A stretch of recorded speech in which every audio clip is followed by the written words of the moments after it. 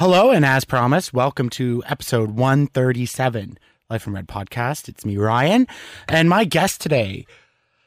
At the start of the year, we all sort of have these new resolutions, right? It's part of our culture. It's part of our society that it's going to be a new year. It's going to be a new me.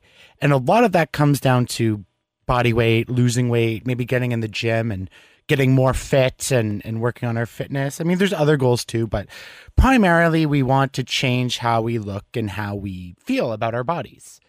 That's pretty standard for most people. When you get into this realm without the proper training or education, it can get really confusing.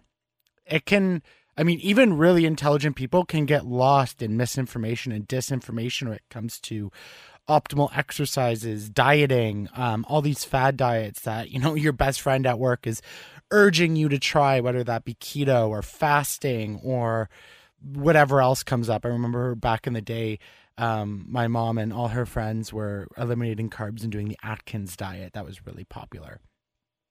But as we move into, a new age of society where people are becoming a lot more socially aware of things like fat phobia and things like misinformation, disinformation on these nutrition advice, supplements, all this stuff on social media you see of people selling courses and all things to put in your body, or these diets, or, calories in, calorie deficits, calories out, all these different things. It can be really overwhelming. And a majority of people who enter this journey fall back into their old patterns because it's so difficult, and we focus on quick results and not just enjoying the process. And so I brought this guest on today to really dig into all this. They are a genius, an absolute genius, and one of my favorite TikTokers. And we've been trying to work this out for almost a year until we finally nailed it down and had this conversation. We get into the science around nutrition and about body weight and how we can properly maintain ourselves and our health and the things that, bothers them. And it was a great conversation. Everything I hoped it would be. You can give them a follow on social media. Honestly, so informative. And I absolutely love the sass. You can find them Instagram, Fit Nutrition Counseling. They're a nutritionist, a scientist, an absolute wonderful person. Please give it up for my guest, Bridget Photo.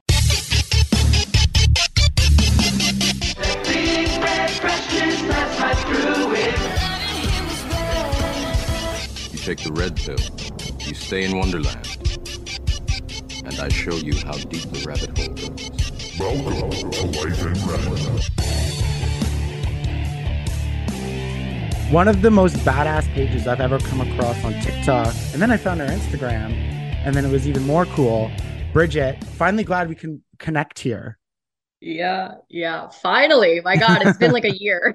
Exactly. We've been going back and forth for a year and over TikTok and email, and finally things lined up for us. You're my first episode being recorded in 2023. So congratulations on that.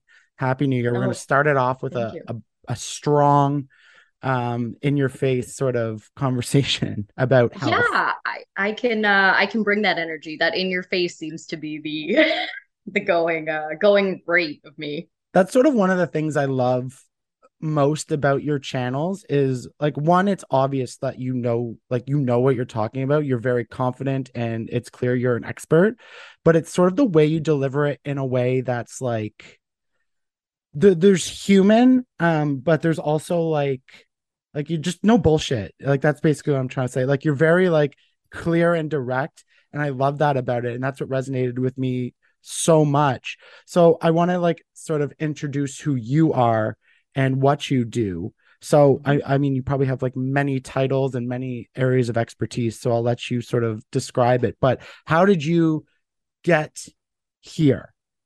Yeah.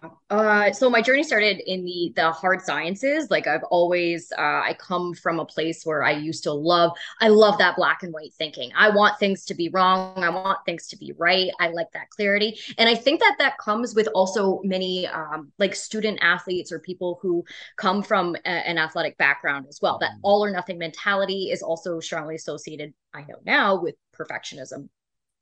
And so I really gravitated towards the hard sciences. And I became a conditioning coach. And as I went through those years in my 20s, I realized that when I was on the floor working with clients as a trainer, or when I was working with athletes, or when I was doing my own research, the counseling component always appealed to me. There was a long running like meme joke of what personal trainers, what people think I do and what I actually do. And what actually I do was like a Sigmund Freud, like classic picture on a therapy bed, you know? And part of that's true. And so I ended up going back for nutritional counseling, and I'm pursuing a master's PhD right now, which, you know, we'll parking lot that right now because like that's a journey. Ask me in another 5 years where I'm at, but that's the direction I'm going in. So to answer your question in short, I have the nutritional sciences, and I focus on the eating behavior as well. So I'm niched in between those two things, between coaching and counseling, you could say. I think the timing of this conversation couldn't be better because it's January 2023 as we record this. And I mean, it's the cliche. People get their New Year's resolutions. The marketers are out in full force on diets and getting you into the gym, and everyone wants a new body, and we're going to start the new year and sort of try to transform ourselves, and then by February most people unfortunately are back to their old habits. And I want to start, you mentioned you're there, like sort of like the therapist and counseling people through these journeys. So I want to start there because as a mental health advocate and sort of in that realm, I think a lot of people struggle with the mentality around health. It's a confusing space online. There's so much different advice. Like, it's just hard to know who's right, who's wrong, and everyone's sort of selling you something different. And I mean, so when you take me back to maybe when you're on the floor, you're working with clients now, it's January. What are the sort of things you're trying to tell them to maybe set them up for success, that versus years ago or even now other trainers are like rather trying to sell them something? Yeah, great question. I see what I have a few different thoughts going on. So the first one is to determine the difference between science and pseudoscience, because in scientific practices, when we're nutrition is a science at the end of the day. Like that's where like the no bullshit attitude kind of comes in. Where I get really PO'd and on my social media is when you have people who are selling something and inducing anxiety in their audience to sell a product or to sell a service. And it looks like it's scientific, right? So a heavy focus, this is a very just clear, easy indicator, is if you're scrolling and you see something and you're not sure if it's scientifically based or not. Most of the time, something that is true science will be on the higher levels of the hierarchy of research, which we can go into another time. But it's focused on actual health. And they're usually very specific claims. And think about just basic ethics. Like if I say something, and that's a lot of the reason why I don't give a lot of specific information online, because of ethical reasons, right?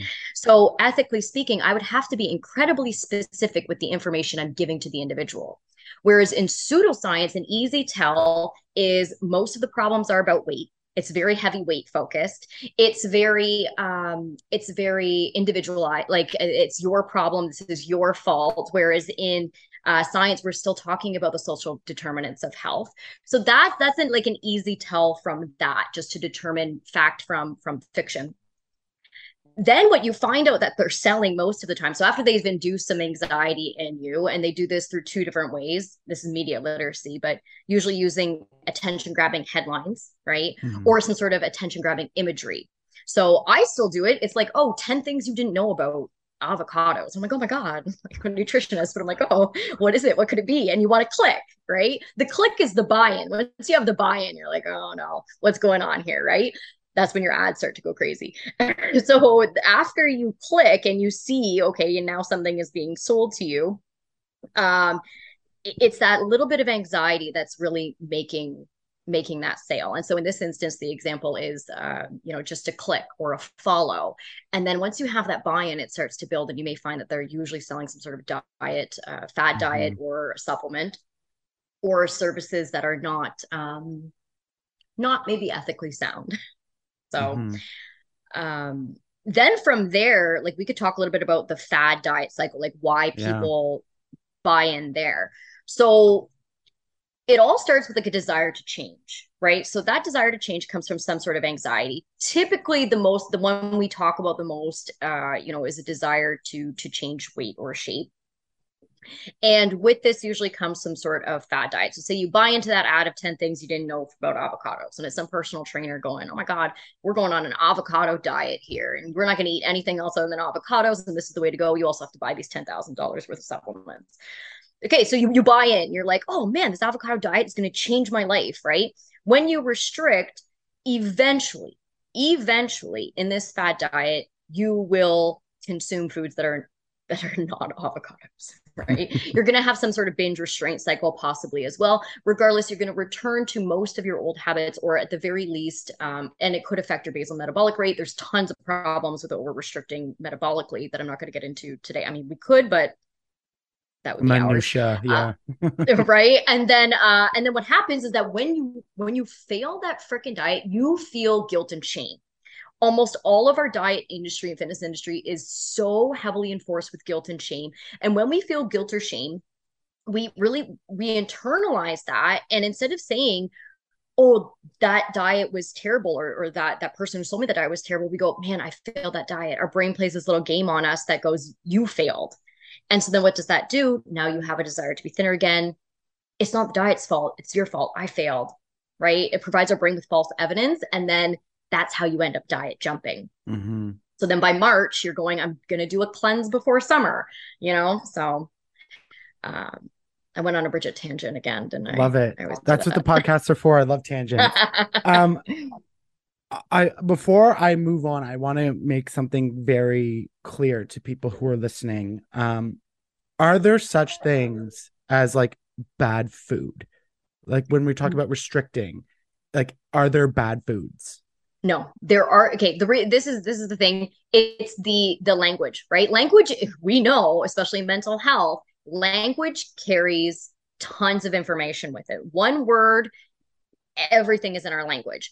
Using good foods and bad foods pisses me off so much because there is no morality in your food choices, right? When we're talking about how eating disorders start, you have to start with like, what is a healthy framework of eating?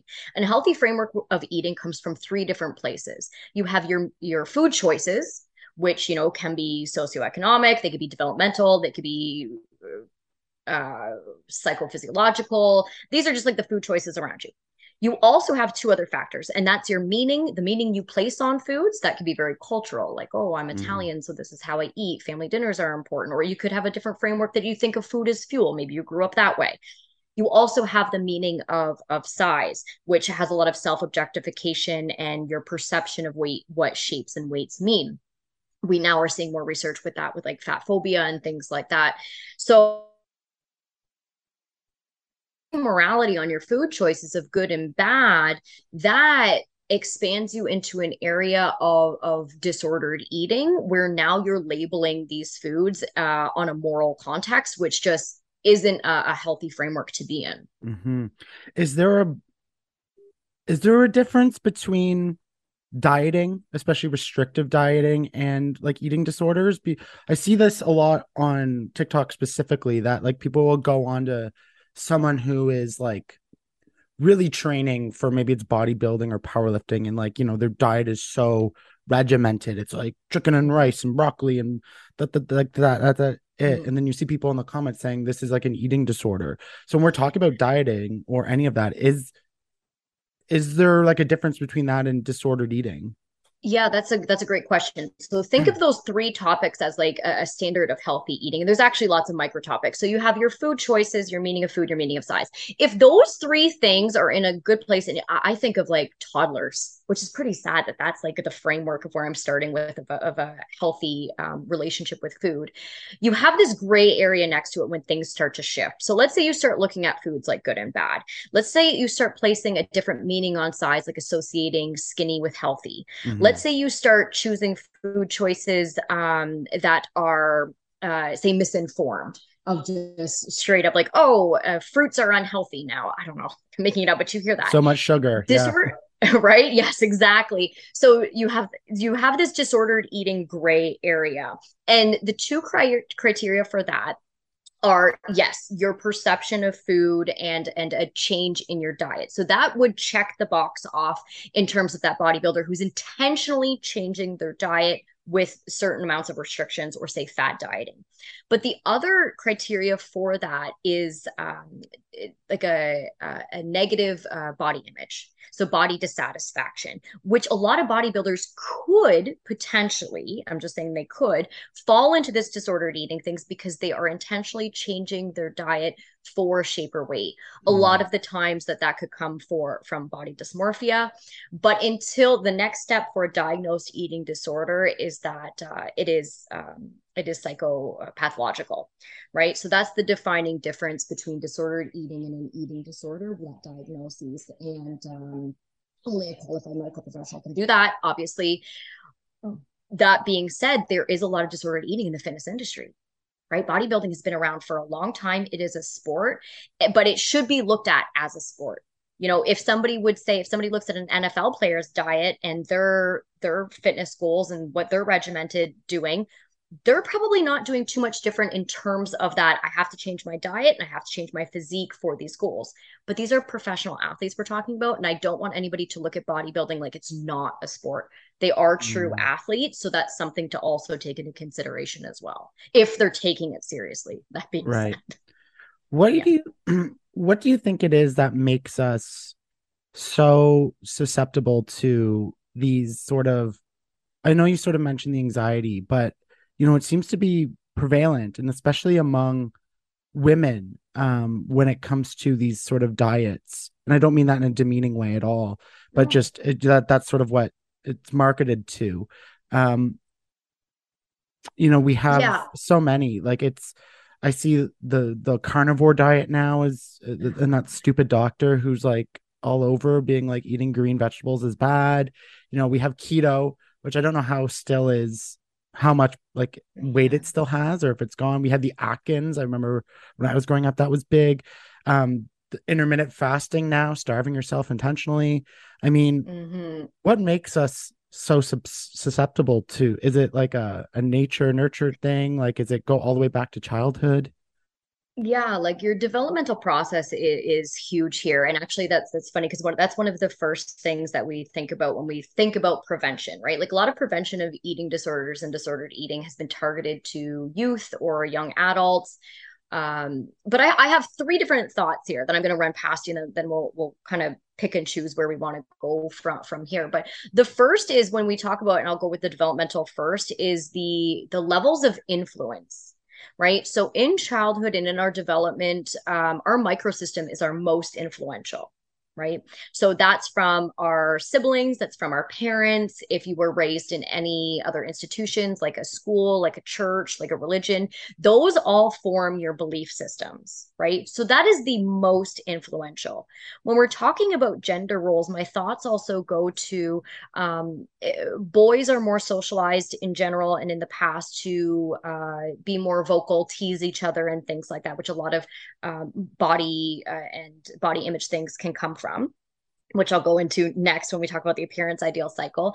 And girls are more socialized to value their self-worth on their counterparts opinion, Mhm. right? So you have kind of the stereotypical boys mouthing off, girls internalizing boys mouth. So that's like a socialized pattern, unfortunately. So what happens, and why you bring up, women almost, I don't want to say falling for, but kind of falling for these fat diets more often. Well, I'm sorry, I shouldn't say falling for. I should say that, when we look at, for example, for uh, a framework here, when we look at rates of, say, obesity, approximately 50% male, 50% female, right? Mm. If we're going with Mhm. standard, like the old, gender, everything. So that's what we know from the science. But we have 90% of women investing in weight loss programs, right? So if it's the same for, if you're even talking about, say, the benefits of losing weight for people who are obese, which, that has its own thing going on right now, why is it that 90% of the people investing are women? So that goes into the appearance ideal cycle. And the appearance ideal cycle is basically this faulty belief system that you're not working hard enough. It is possible for you to achieve. And it's interesting that we have women of all different shapes and sizes, all different demographics. You could put a 16-year-old girl next to an 80-year-old woman and ask them what the appearance ideal is, and they both have the same like physique. They both want the same body, right? It's like, why is this happening? So you know it's a sociocultural effect. And it starts with social commentary. So this is how the boys are also involved and how the self-worth gets involved. So everything starts with the social commentary. And this is why a lot of my social media is like, shut the fuck up. Like, don't make comments about people's bodies. Don't make comments about people's plates, because this is where seeds are planted. So you have that social commentary. So say it's a daughter and her mom goes, oh, I can't eat that. I'll get fat, right? Automatically, and this is normal, we have that internalized self-objectification. How do I measure up? Right? If mom thinks she's fat, what do I look like? If my partner says something, if the boys at school say something, whatever, it's all about how do I measure up. Men do this too. This isn't just a woman's thing, but I'll go on. So what happens is when we have that self-objectification of how do I measure up, and it's almost an impossible standard or something that's not realistic for us, or the demographics don't match up, it just doesn't make sense. We internalize the guilt and shame again. And it's totally normal when we feel shame, and all of us experience it and not a lot of us talk about it. We lower our overall self-regard for our safety. Our safety just kind of depresses just like that. And we go, yeah, I guess I don't really care. And your risk factors go up. So you're more likely to take a risk. You're more likely to make an investment. And guess what you're going to make an investment in? The appearance ideal. How do I start to look like that? Right? So it may start with one fad diet that maybe a teenage girl starts when she's 14, 13, whatever. And then by the time she's 25, she's maybe investing in cosmetic surgery or things like that, because the cycle continues. Because what do you do when you have like a great restaurant that you tell all your friends about it, right? So when you make an investment in something, now all of a sudden you're investing and you're going to have that social commentary on it as well. If I'm working at it, why can't you work at it? Well, if I'm doing it, this is my favorite diet. Why don't you try this diet? You haven't tried the avocado diet? Man, I lost 10 pounds this weekend, right? Going to come back on, and then you have that self-objectification of how do I measure up? So that's how it perpetuates. Yeah, it's so interesting, the comparisons we make. And even, I mean, I'm super aware of it. And even I catch myself sometimes, looking at a man on social media and be like, wow, I wish I could look like that. There's actually, just like as a quick aside, there's some guys who like are super ripped and, they looking really sharp, but then they'll do a video of them like looking what they're like, not with perfect lighting, not in the gym with a pump. And it's like, they sort of have a belly. I'm like, oh, that actually makes you feel like a lot better. And I love when people are a little more real like that. So like when it comes to this, because I think a lot of people are going to be asking, well then, Bridget, what do I do? I've been trying. I want to get my health in check. It doesn't even have to be about like radical weight loss. It's just, I want to feel better. I want to, and I have this person saying, don't eat meat. This person saying, don't eat carbs. You have diets, lifestyles, like the paleo or vegan or Mediterranean diet that are sort of not diets, but they are, because they are restricting certain, I'll let you talk about that. But like, people are just wondering, what do I do? I want to get healthy and I don't know what to do that, especially when it comes to eating. Yeah. So to transition out from the appearance ideal is if somebody feels like they are thinking about food all day long, or they're having a problem with their relationship with their body, from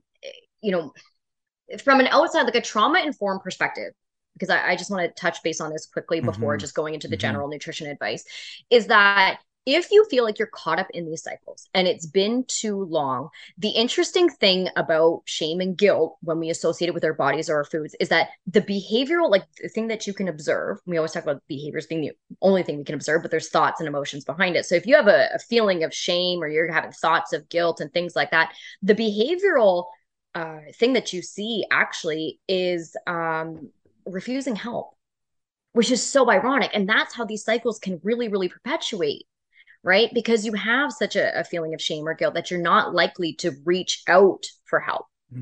So one of the things that I want to say is that if you're feeling guilt or shame, you need to stop the cycle and reach out. Like that's just first and foremost, especially if you can find a trauma informed therapist, if you can find a nutritionist, just reach out for help with anybody. Like just get out there, tell a friend, tell a family member that that's what's going on. So that's first and foremost.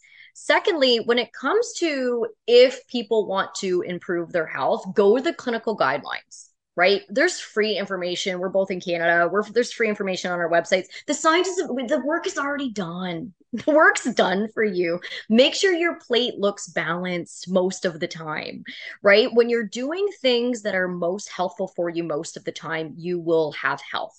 Right. This is where that HAES, the health at every size, comes in, because I always beg the question when somebody comes in, they say, I want to lose weight. I'm like, okay, you want to lose weight, but like, why? Like what is, I know it's your body, your choice at the end of the day. If you came into a tattoo shop and you wanted a bunch of tattoos, I'd say, all right, like let's scan it out. And are you sure you want your whole body covered in tattoos? All right. So I understand the body autonomy at the end of the day.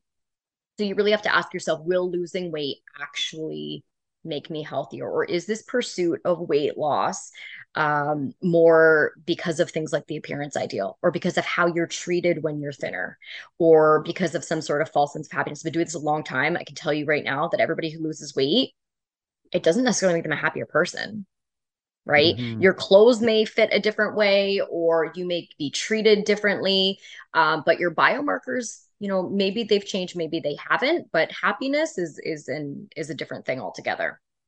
That's a big one, because I think everybody, I mean, we're told all the time, if you're obese, I mean, it's a tricky subject because you don't want to demean anybody, and I don't know the science, but when it comes to things like obesity and fat phobia and health at any size, there again, that's sort of like another contradicting opinions on science on that. And I mean, I don't really know.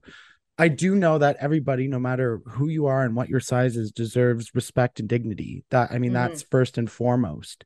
But when it comes to obesity, and I'm not even going to get into like the obesity of the BMI scale, but I think the science is pretty clear, correct me if I'm wrong, that there are risk factors from being that. So how do you balance that all into from like a psychological perspective? Yeah. So let's say, for example, somebody is obese, and if they couldn't go for surgery until they lost a certain amount of weight because it's a health risk, right?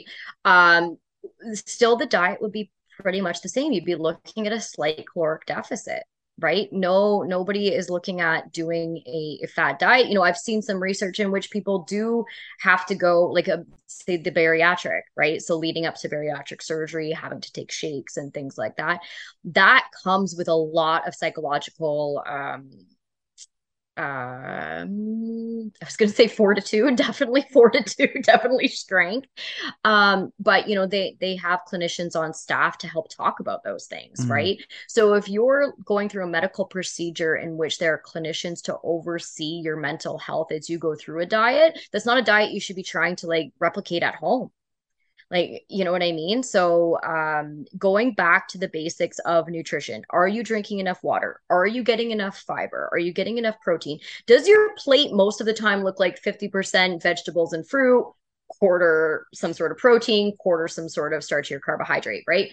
Go back to basics, and most people will, if you're underweight, you will most likely gain weight, because we also have diets for people who are being treated for other things that they need to gain weight, right? So diets are a treatment when we talk about them in that sense.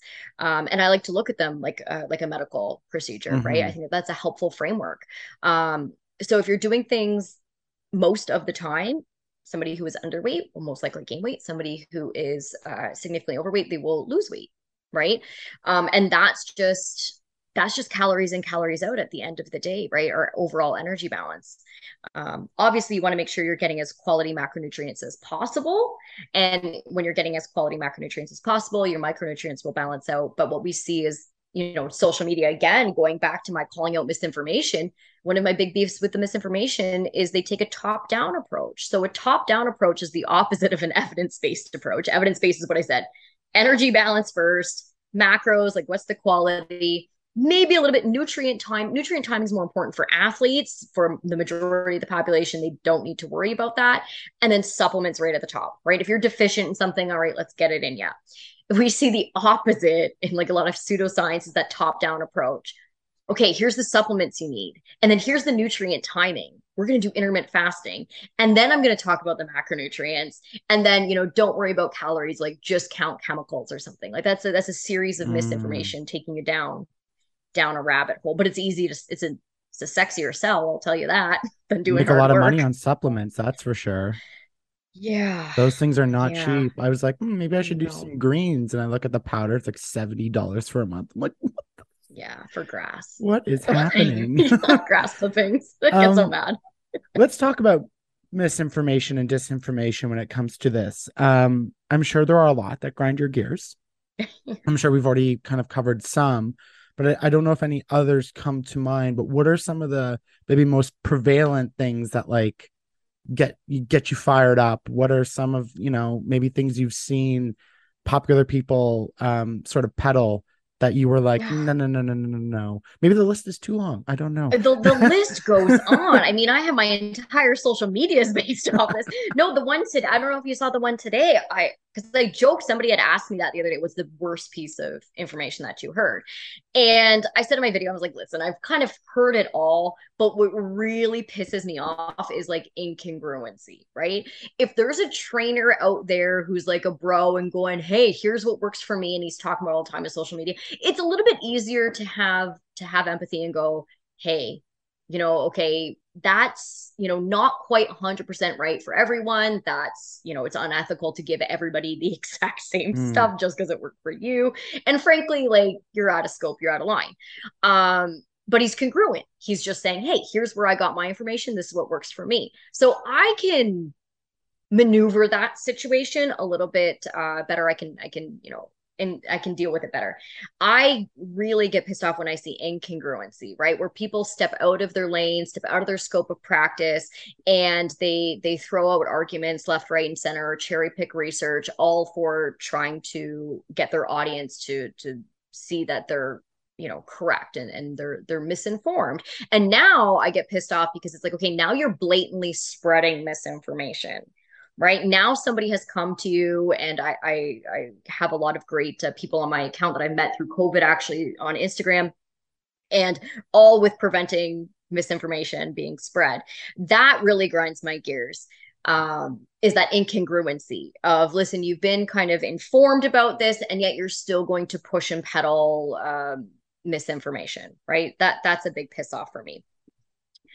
But then like today, and then I saw somebody online tagged me, and it said that to increase salt intake and just nonstop have salt all day long, and that everybody is salt deficient. And I was just like, okay, that's the worst piece of information I've ever heard. Like, never mind, scrap all that. The guy who's peddling salt and his new salt supplement, I was like, I can't. Like, I'm done. I think I'm done for the month, maybe. I don't know. I'd have to go back. One. We should all just eat pink Himalayan salt. Actually, who was it? Oh, it was Liver King. I saw. He was on I don't know what he was doing, but he was like, "It's my all salt dinner," and it's just like salts and a big brick of salt, and I'm like, "What is happening?" I mean, that guy's a. But you saw he got blasted for having the $10,000 of supplements a month. Yeah, testosterone, steroids. So big surprise there. Pardon? I mean, I don't care how good the diet is. You're never going to see me eating raw testicles. Like, know, right? They could be like, you'll lose 100 pounds guaranteed. And I'll be like, I'm not putting that in my mouth. Yeah. Yeah. There's some lines that I go, I can't fathom it. Like, it's like, what a joke. Like, that is like the extent of fad dieting though. Like, I thought that Susan Powter cutting out all white foods was terrible. And then like people are eating balls. Yeah. Just like raw everything. Like raw everything. Like all this school, and I'm telling people like consume less testicles. Like, what is happening in the world? It's honestly baffling. It's the same thing with that other guy. Like I wish I remembered his name. I know he's on Joe Rogan, but it's just like he's a doctor, so people think he's, but he's like, leafy greens have like cellophane, and that like destroys your DNA or something. And it's like, I saw some other doctor being like, you would have to eat like 18 truckload that's made up, but like 18 truckloads of like leafy green vegetables for it even to For oxalate, for any reaction yeah. to happen. Yeah. Yeah. Another one I just got called out. Well, I didn't get called out. I saw this humorous video today on TikTok. And I like the guy. Like I feel like this guy is my spirit animal. And he was just saying on the news, because in Canada up here, for anyone who's American listening, um we're our new health guidelines have recommended us to max out at 2 drinks per week. Mhm. And Canadian culture is very heavy on drinking. I mean, I don't really know too many cultures that aren't.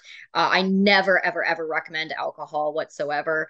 And so I kind of like I didn't call it out, but I did the stitch or whatever with it. Because he goes, well, what am I supposed to do now? Just drink pop? And I was like, well, if you put them head to head, like pop is health, like you're talking about a known carcinogen in alcohol, and people are like, sugar causes cancer. I'm like, yeah, I don't know anything about, yeah, okay, sure, yeah, just no.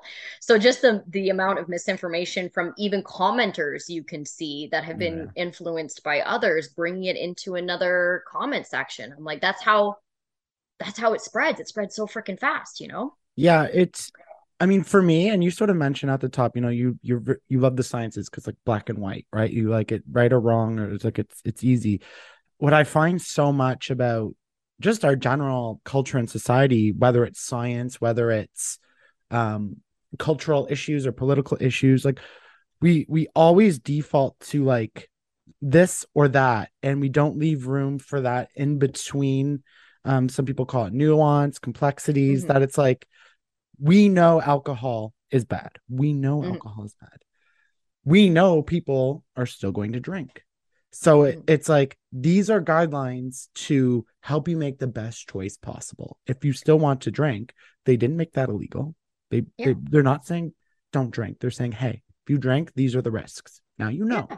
But people are like, I want to, just of course, comment sections. You can never depend on being healthy, but it's Yeah. just I don't know what it is. Maybe it's just to simplify things, but like a lot of things aren't right or wrong, or good or Oh, bad, yeah, or one and two. absolutely.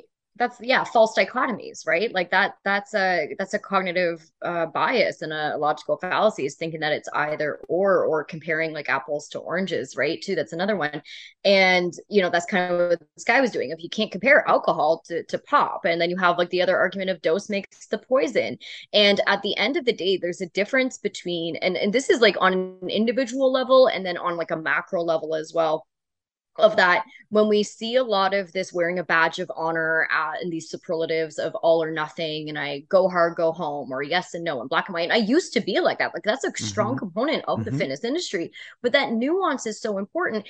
And when you find the difference, and when people learn the difference between that all or nothing thinking and striving for excellence, it's a game changer. So I do that like in sessions. That's a little bit more digging, that's a little bit more like, I can't really speak to that too much, but it takes time to notice the difference. That there's a time that calls for perfection or all or nothing thinking, right? A person who's doing surgery for 8 hours, they need that Mm-hmm. perfectionism. But thinking and almost to the point of obsessing over what you're going to eat for dinner, or that foods are good or bad, that's not worthy of that perfectionist thinking, right? That's that. When you strive for excellence or do things well, do the important things well most of the time, that's where you find this clear the clutter out of your brain. And that's another reason why the clinical guidelines are so important, because the clutter's gone. Do that most of the time, right? Canada's saying, listen, we know more than 2 drinks a week, you're going to have a huge increase in your cancer risk, right? There's no, like you said, there's no legalities with it, but like, hey, here's the facts. And when we're striving for excellence, which we do in science, right? Mm-hmm. And again, and that's a big, you see that pseudoscience is all or nothing, good or bad, black and white, where science is striving for excellence, right? We're trying to give you the best, and we're trying to prove everything else false, so that like it's falsifiable, right? We Mm-hmm. have that information.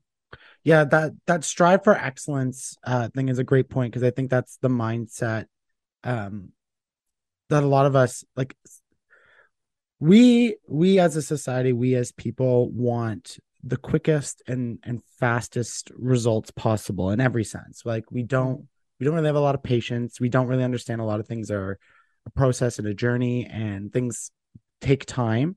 And I think that falls a lot into whether we talk about that appearance cycle and wanting to change our bodies, whether it's nutrition and fitness, right? I think maybe that's another reason why the fad diets are so popular, because you can lose a lot of weight fast. They just don't tell you you can gain it back really fast once you stop. But I want to talk about that in a specific to the science aspect of it, because I'll even admit, when I first started the gym, I did it because I felt overweight, and I felt if I got in a little bit better shape, women would like me more. That was my reasoning for going into the gym. And then once I actually got in there and I was like, oh, actually this feels good, my brain feels good, my all those things, that then it like changed the mindset. But I've been going to the gym now for like 5-6 years pretty consistently. My body hasn't changed a whole hell of a lot, because I'm not really in there with a super strict program and all the things that these fitness influencers are trying to do, right? Like I'm just in there doing some exercises and slowly improving. But I don't think people realize that. And that's why, you get there in January, people will kill themselves and go like 6 days a week for 2 hours a day and then be burnt out and then not have any changes. And they're like, well, screw this, I just can't lose any weight, or I can't, you know what I mean? Like, it's that all or nothing mentality and approach again. How do we break sort of that cycle, if at all possible? Yeah, I mean, one of the things is setting realistic goals too, right? And knowing why you're doing something. So, look at your variables. Have you heard of like even SMART goal setting for the gym? No. And things like that. Okay, so SMART goal setting is specific, measurable, attainable, realistic, and then a time frame. So the first one has to be like a specific goal. So like, I want to, and usually it works here. I also do like slash sentimental, right? There has to be some sort of meaning behind what you're doing. Otherwise, motivation wavers, discipline is like what keeps you going, right? So some sort of sentiment with the specific, I like to, that's my personal preference when I work with clients. So let's say it's, I want to have more energy to keep up with my daughter when she plays soccer, right? Okay, cool. So then measurable, what does my energy look like? Right. So right now I would rate my energy at a 6 out of 10 on a day-to-day basis. 8 out of 10 would be not getting winded with her. So I'm going for an 8 out of 10. In order to do this, I'm going to go to the gym and I'm going to work out, say 3 times a week. There's another measurable goal. You want the measurements to be as precise. You can always, this is the thing about goals. You can always go back and change them, right? Some people go like, no, I don't want to set a goal because I'm afraid I'm going to fail. I'm like, they're just benchmarks. Like, again, that striving for excellence, you can change them. That's like, you have the power to change them whenever you want, literally whenever, tomorrow, tonight, in 5 minutes, doesn't care. I don't care. The next one is attainable. Now, with the attainable, this has to be something that is completely within your power. And people, this is the one where people kind of, I see them go awry here. Attainable has to be 100% in your control. An example that I use is when I was a personal trainer working at a gym. I had a client come in. She wanted to sign up with me for like a full year and like 4 sessions a week. And she had the payments down and everything else. And as we're going through, I'm like, okay, these 3 sessions this time, and then 1 on Saturday will come in, this and that. And for a fluke, I don't know how it came up. And she said something about like the bus system. And I took the bus for the longest time when I was in Windsor. And yeah, so our transportation system down here is not great. And I immediately went, oh, we can't do this. Like, this is not going to work. Like, I know for a fact that the bus on Saturdays is almost always 45 minutes late. I know for a fact that Monday through like our sessions, we're going to have backup times. And so that's what I meant about attainable. She was relying on an external source to make it to a Sunday session that was highly unreliable and highly unlikely. So we had to go back to the measurement and go, okay, how are we going to change this? I don't want to change the sentiment. I don't want to change the specific too much, but what's the measurement tool we can use? Okay, you're coming in to see me 2 times a week. We'll aim for that 3rd. And then I'm giving you at-home workouts, right? So this way you're not missing the bus, relying on a bus system. So that's attainable. Is this realistic? So now you have to go back and do a check mark. Yeah, okay, this is realistic. And then set a time frame. So when you checking back in with yourself to hold yourself accountable.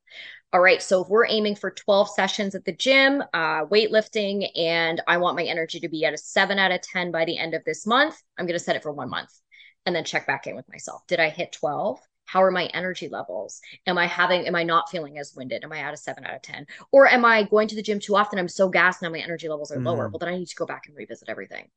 So that's an example of how people can hold themselves accountable to health goals without it being something that is just weight loss. Right. And, if somebody needed to lose weight in that process and it actually did benefit them and it actually did change their energy, that would be an added bonus for them, possibly. Right. Not saying that it would or it has to, but it could be for somebody who's underweight. Maybe they notice they have an increase in weight and increase in muscle mass. They're seeing more definition. Right. It could go either way. Right. So, did I answer your question? Yeah. And it sparked another one, so even better, because I think Right. Our goals are so set on that weight loss factor for the most part. That is why we're doing this. We want weight loss. And you mentioned something that stood out to me, and you mentioned is the like the weight loss, or I already forget the exact quote you said, but it's like, is that healthy for you? I remember getting this argument with a few people because they wanted to do a weight loss challenge, and I was like, listen, weight is not a determinant of health.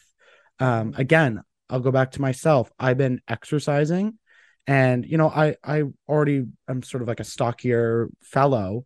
When I started going to the gym, I wasn't losing weight. I was putting on weight because I was weightlifting, and I was getting bigger arms and bigger shoulders and bigger legs, and I was actually going up in scale, but my cardio was better. I could go longer, I could lift heavier. So like I knew I was progressing, but the weight wasn't there. I don't even know if there's a way, and it's probably working with the expert, but like, how do you know that if like the weight loss is even right for you? And I'll even go to the cultural example of, I want to just lose 5 pounds. I'm going to the beach. I want to lose 5 pounds. Is that good for you? I don't know. Like, how do you maybe determine that? Yeah. In an assessment, in a beginning phase, start slow. Like I would start slow with that person, even if it was a friend or family member coming to me. I'm gonna ask, what makes you think you need to lose 5 pounds, right? This is just a side note too. Asking what questions, you often get more information from people than why, because most of the time when you say why, people go, I don't know. Yeah, exactly. Right. Or they're prepared for a why.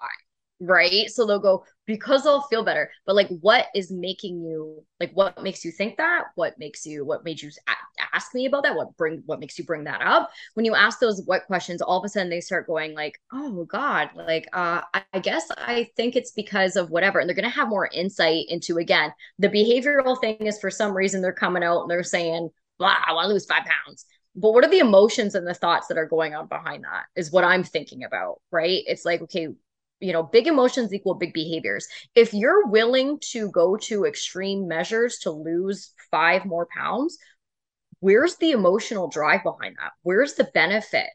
Right. And actually it's interesting too, because we're both activists too. So this is very like the 5 A's of leading into advocacy, right? So the first one is like awareness, right? That's like your exposure level. So somebody who's maybe never heard of a fad diet, they may go like, oh wow, that's wild. Or maybe they've ever heard of fat phobia, and they may go, oh, okay, all right, that's that. It's like on their level, they're aware now. The next is analysis, and that's kind of where, and we can do this within our own circles and analyze. You're not necessarily calling them out, but you're saying like, who's benefiting from this and who's suffering, right? Is that level of suffering for that last 5 pounds, is that really benefiting you? For a professional athlete, it might be make or break, right? For our neighbor, after that analysis, when you get comfortable with that analysis, and that's like generally like what I would do in an assessment or even with friends and family, then you have that activism, right? So the activism is more of the call out culture, right? And you go like, hey, this, I don't know if that's right. Like, I don't know if that makes sense. Or, to protest, whatever makes you feel good. I want to be on your side, body autonomy at the end of the day, but I'm not the person to come to with this, because I think that I believe in health at every size. And, that could be your form of activism, is saying that's not for me. Right. Advocacy is when you're constructively and actively working in the field. So that would be, you'd be working in it, some sort of Hays program, dietitian, things like that, maybe medical. And then having access would be also a source of influence, Mm, is the last A. So that's like where I like to use my social media, is just like, and you don't have to be super top level to be able to do it, but just say, hey, that's what you're doing with this podcast right now, right? You're being a source of influence with it. So the access for me is the most mhm, important part. I think yeah. not in terms of that general like the 5 A's, but I think that's the one for people that's the hardest. Mhm, Because we live, and I don't have to tell you that, like a society, whether you say capitalism or the patriarchy mhm, or wealth inequality, I mean, inflation, we could talk about just access to healthy foods for mhm. marginalized and vulnerable communities.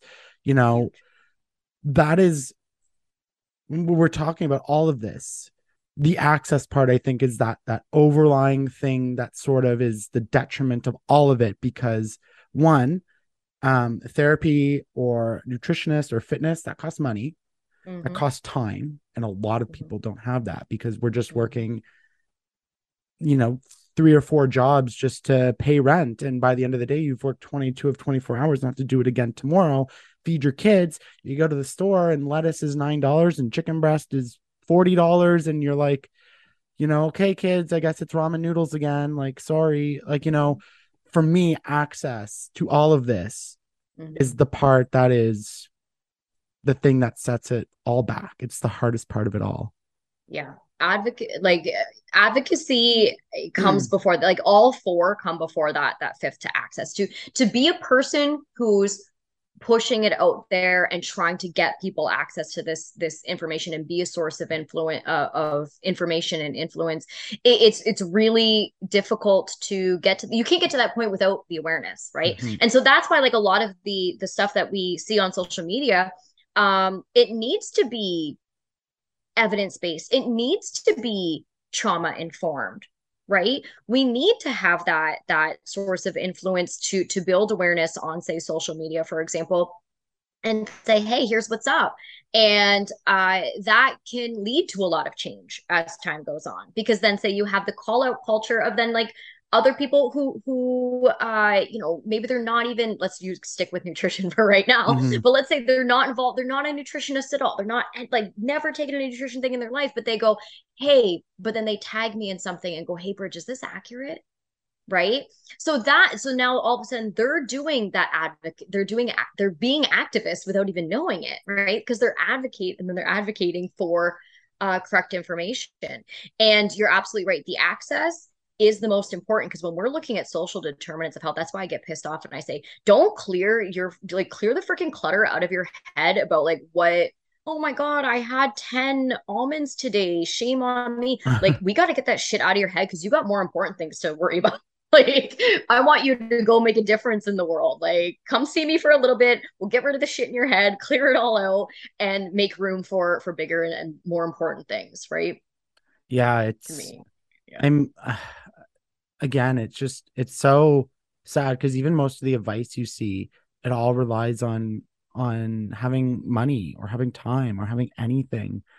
And I don't think we can get to a place in a world where we can talk about this, especially from a trauma informed and psychological sense, mental health sense, all these things, if we're not working to fix these systems. And it's not just Mhm. on social media, like it's like how you vote, it's how Mhm. showing up to those community meetings about what they're building and the infrastructure. It's all these Mhm. like all of it, and it all comes back to just being able to access healthy foods for you and your family. Like it's everything is sort of related, and an interconnected web. Yeah, yeah, no, absolutely. And yeah, community is everything. Community over capitalism all the way, because a big proponent of these capitalistic, like, why these fad diets continue, why these, why is there a new bestseller diet book every month? If you go to Indigo, there's two competing things. Like, it's right there. They're both saying each other is wrong. They're both freaking wrong. Mm. But that capitalistic, like, if you work hard enough, you can achieve it, is embedded in our brains and the way we're socialized in terms of our own shape and weight, the meaning we place on that, the levels of productivity in your day. We all have 24 hours. Like, you can't get to the gym, that bullshit. Mm-hmm. And then you also have on top of it, these people are, and I do feel that everybody has mostly good bones in their body, mostly good intentions. They're trying to feed their families too, right? They're selling Yeah. these books, they're selling products, and they may not have the awareness of community over capitalism, right? So when we look at things we can do in our community, social media can be a community. The people Mm. you're influencing in that can be a community. And that's why I give lots of free information. It's like, I Mm. know not everybody, like, if you can help me out and come see me and your insurance covers me, or you can pay out of pocket, like, that helps feed my family for now, right? But, at the end of the day, a lot of the information is there. And when we stop investing, your money is your vote, right? When you stop investing in things like fad diets and wild and crazy programs and crazy diet books, you can use that to build community resources, right? It could be something as simple as donating back to the money you spend on a diet book, go invest it, go give it to a local food bank. You know Mm. what I mean? Something as simple as that, you just reinvest it back into your own community structure. I'm kind of going off on a tangent now for sure, but you get where I'm coming from. Yeah. I mean, I love that you said community, because there are great initiatives. I mean, they have community gardens in some spots. I mean, you have your farmers markets and local things like that. I mean, there are things, I mean, that we can invest not only our money but our time or our resources to improving, instead of these Mhm. sort of, whether it's the books, whether it's the $1,000 online courses, um start, even as far as like just getting to know your neighbor again, and like sharing food or having dinners, or like bringing something over, like all that stuff. Like there Mhm. are, all that negativity, all that exists, but there are still great positive things that we can do to help feed ourselves outside of the system. Oh, yeah. Yes, absolutely. That's the nature of like potlucks, right? That's where Yeah. potlucks come from. It's community coming together and family coming together. And I think that that's a big proponent of, again, like I said, of the pseudoscience is pushing it back on the individual. So the individual feels like they're to Yeah. blame. I mean, take a step back and look at the societal everything going on, right, with these fad diets. And that goes back to the social commentary. That's why I'll say, like, a group of, my lived experience, right, going out with a group of girls, and everybody's like on a different diet, talking about their body. I'm like, no, we don't do that. We don't do that anymore. No, we talk about other things, right? Let's get into an argument. I'd rather argue about politics than talk about what diet you're on, right? Like, give me anything. But it's all of those, like I said, right from the beginning, the level of influence being the microsystem, and the immediate people around you is the biggest level of influence each individual has. So if you can start to make a difference on the people around you, then that's how we have that community change. It has to start somewhere. Hmm. So, um when we're one thing I want to leave people, because we did a whole thing on fad diets and misinformation and disinformation, and research and how confusing it is. I don't know if you have an area of expertise in this or have any thoughts, but what are maybe some ways that people can sort of flag when they see it? You know what I mean? Like, if they see someone talking about something and maybe even using research to back their claim, like, what are maybe some telltale signs that go mm, off in your brain that maybe some other people could use, so they're, besides just tagging you, I mean, if that's what you want, that's yeah. totally cool too, but you know what I mean, like that people can be like, at least make them skeptical and make them go, like that's a warning sign. Like, are there some things like Hmm. that? Hmm. Yeah, absolutely. So the first one is the weight focus. That's a really easy one. That's probably the easiest one, is, blaming things on just weight. You're feeling this way because of your weight. It's like, I don't know. The next one is an appeal to emotions, right? So when we have it, like, science has that, like, old, like, it's really miserable, but it's like feelings aren't facts, right? Mm, So science removed, like, that's why I'm like, oh, okay, Ben but Shapiro. yeah, Oh God. Oh, you had to.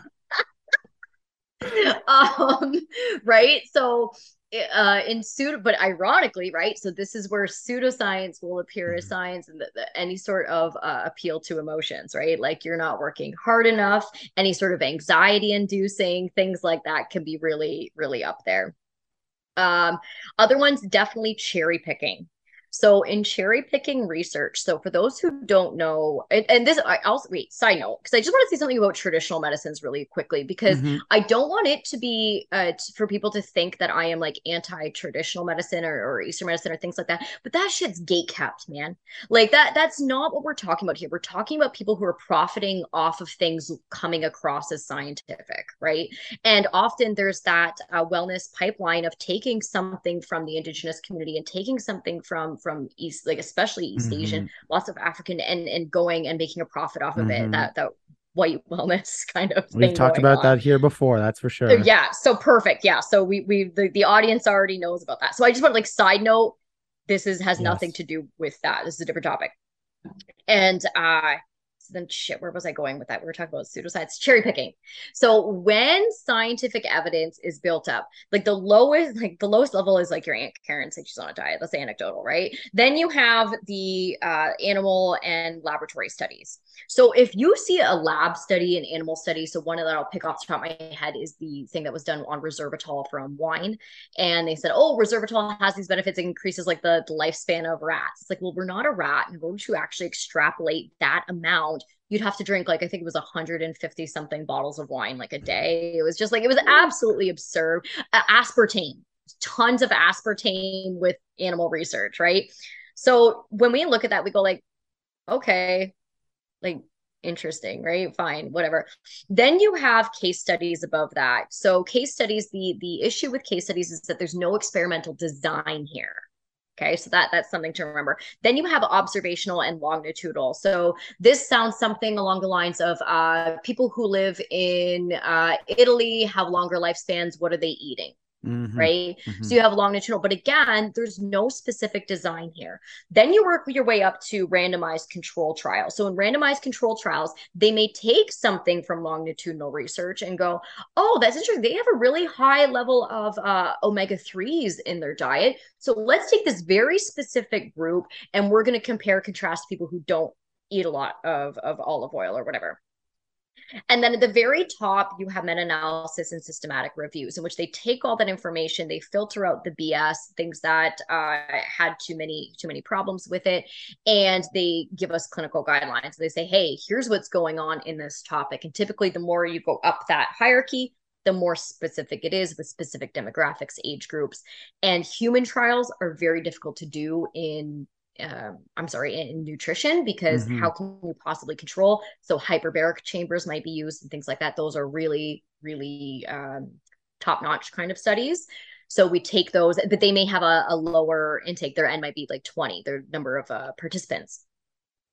That being said, something to also take into consideration if you see headlines that seem sensational or question pseudoscience is that people will take and report back more positive studies. So the majority of science, like 90, I don't know, I'm making this up in my head, but like a significant amount, more than 90%, they're falsifiable. So the end result is like, yep, we found no correlation. Like that's all of it. And so it just keeps strengthening the original theory because you have to prove it false. So when you get something that goes, aha, we have a correlation, it gets published more Mm. often. You see it more often. It's like, oh, there's a positive correlation, and people are like, holy shit. So, but then you find out it's like in a lab rat of like, 10 mice or something. And you're like, oh, Yeah. I so mean, as someone who works in the media, that's where I find the most fault, because we'll do that. We'll be like, scientists say like whatever, like eating 2 grapes a day will make you live to 110. And then no, we all know through everything that like 90% of the people do not read the article. They read the yeah, headline and they're like, I can drink wine now, perfect. And yeah, then you go in, it's like, okay, like they did 5 people, or like they did the rats or whatever, and this is what they found. But then like we'll have a caveat of being like, researchers are still trying to little everyone missed all of that. It just, they saw the Yeah. headline, they're like, eating That's grapes. that. Yeah, I'm done there. Right.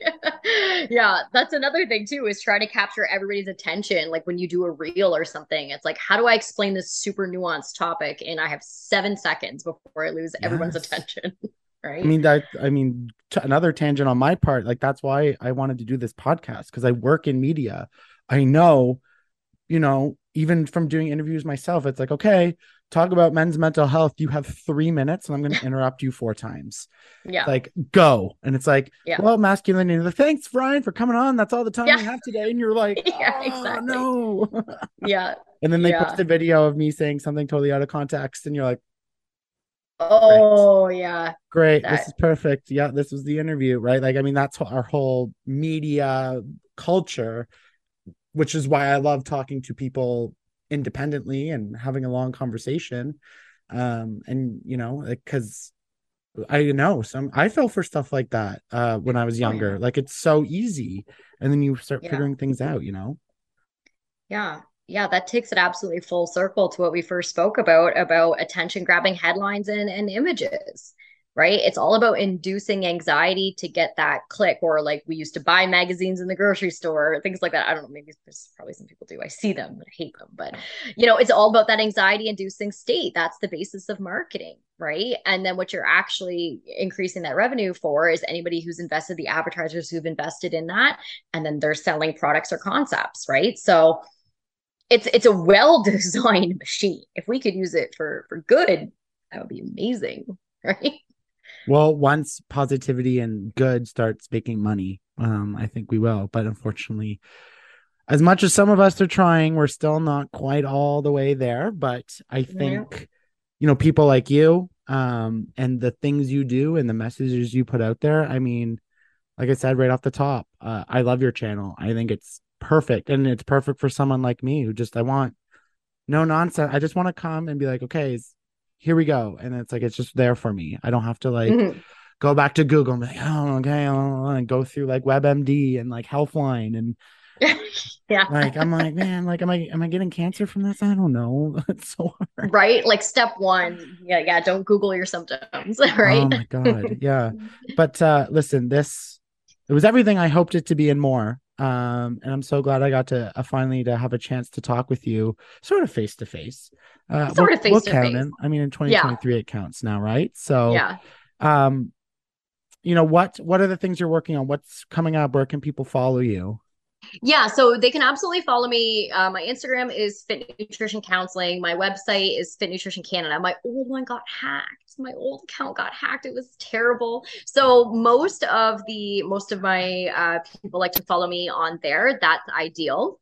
Otherwise, my website is nutritioncanada.com, and I have a new course coming up. I'm also speaking at the Canadian Nutrition Conference. Ooh. And yeah, they can come to me for one-on-one, or they can come through for some education, either or. I Or cannot feel free to recommend. tag me in something that they think might be bullshit. Watch, you're gonna wake up and it's like Ryan Force that tagged you in like Yeah. all these videos. I can't recommend your channel enough. I can't recommend you enough, Bridget. Thank you so much for sharing your time and your expertise with me. You're incredible. I'm a big fan, and I can't wait to see what you keep putting out.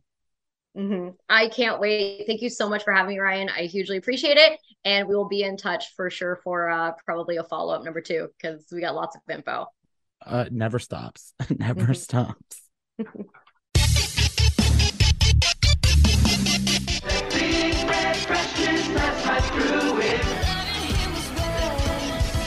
take the red pill, you stay in Wonderland, and I show you how deep the rabbit hole goes.